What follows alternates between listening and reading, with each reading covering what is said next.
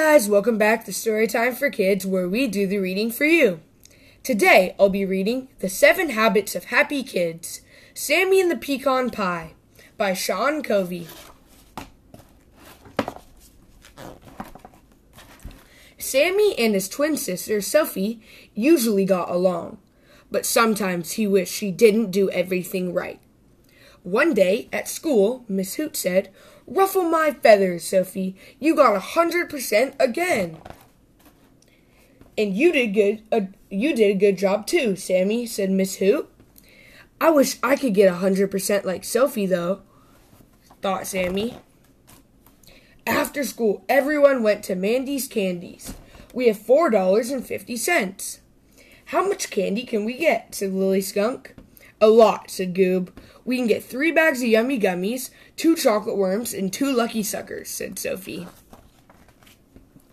"Wow, Sophie, you added that up fast," said Goob. "Yeah, your brain must be huge," said Jumper, "like as big as a basketball."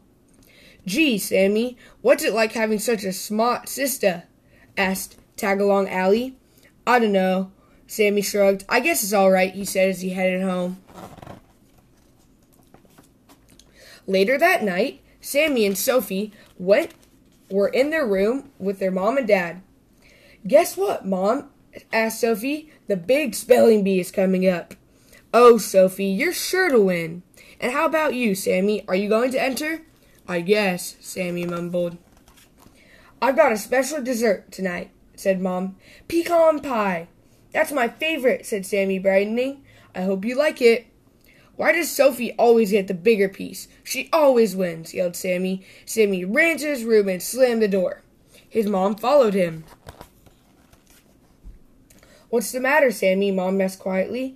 "Nothing," said Sammy. "Come on, little squirrel. I know when something's bothering you.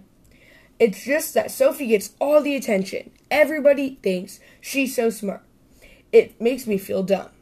"I'm sorry you feel that way, Sammy, but you're smart too." "I never get 100% on my spelling test," said Sammy. "Maybe not, but Sophie can't build model rockets like you can," said Mom. "Just because Sophie is good at something doesn't take away that from you." "What do you mean?" asked Sammy. "Well, some people think that life is like a pie. If someone gets a big piece, there's less for you. But really, life is more like an all-you-can-eat buffet.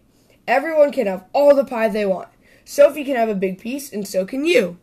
You can both win." "So if it's an all-you-can-eat buffet, can I have another piece of pie?" "Oh, you're such a nut," said Mom. A few days later, it was time for the big science fair.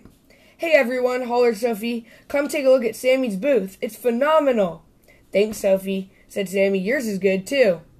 "Wow, Sophie, your brother is so brainy," said Tagalong Allie. Sammy blushed as Sophie beams.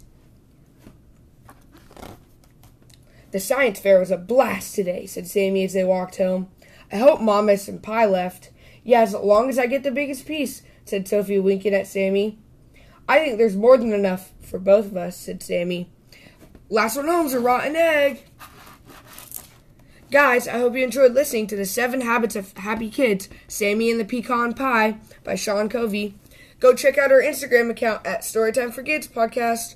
We'll see you next time. Bye!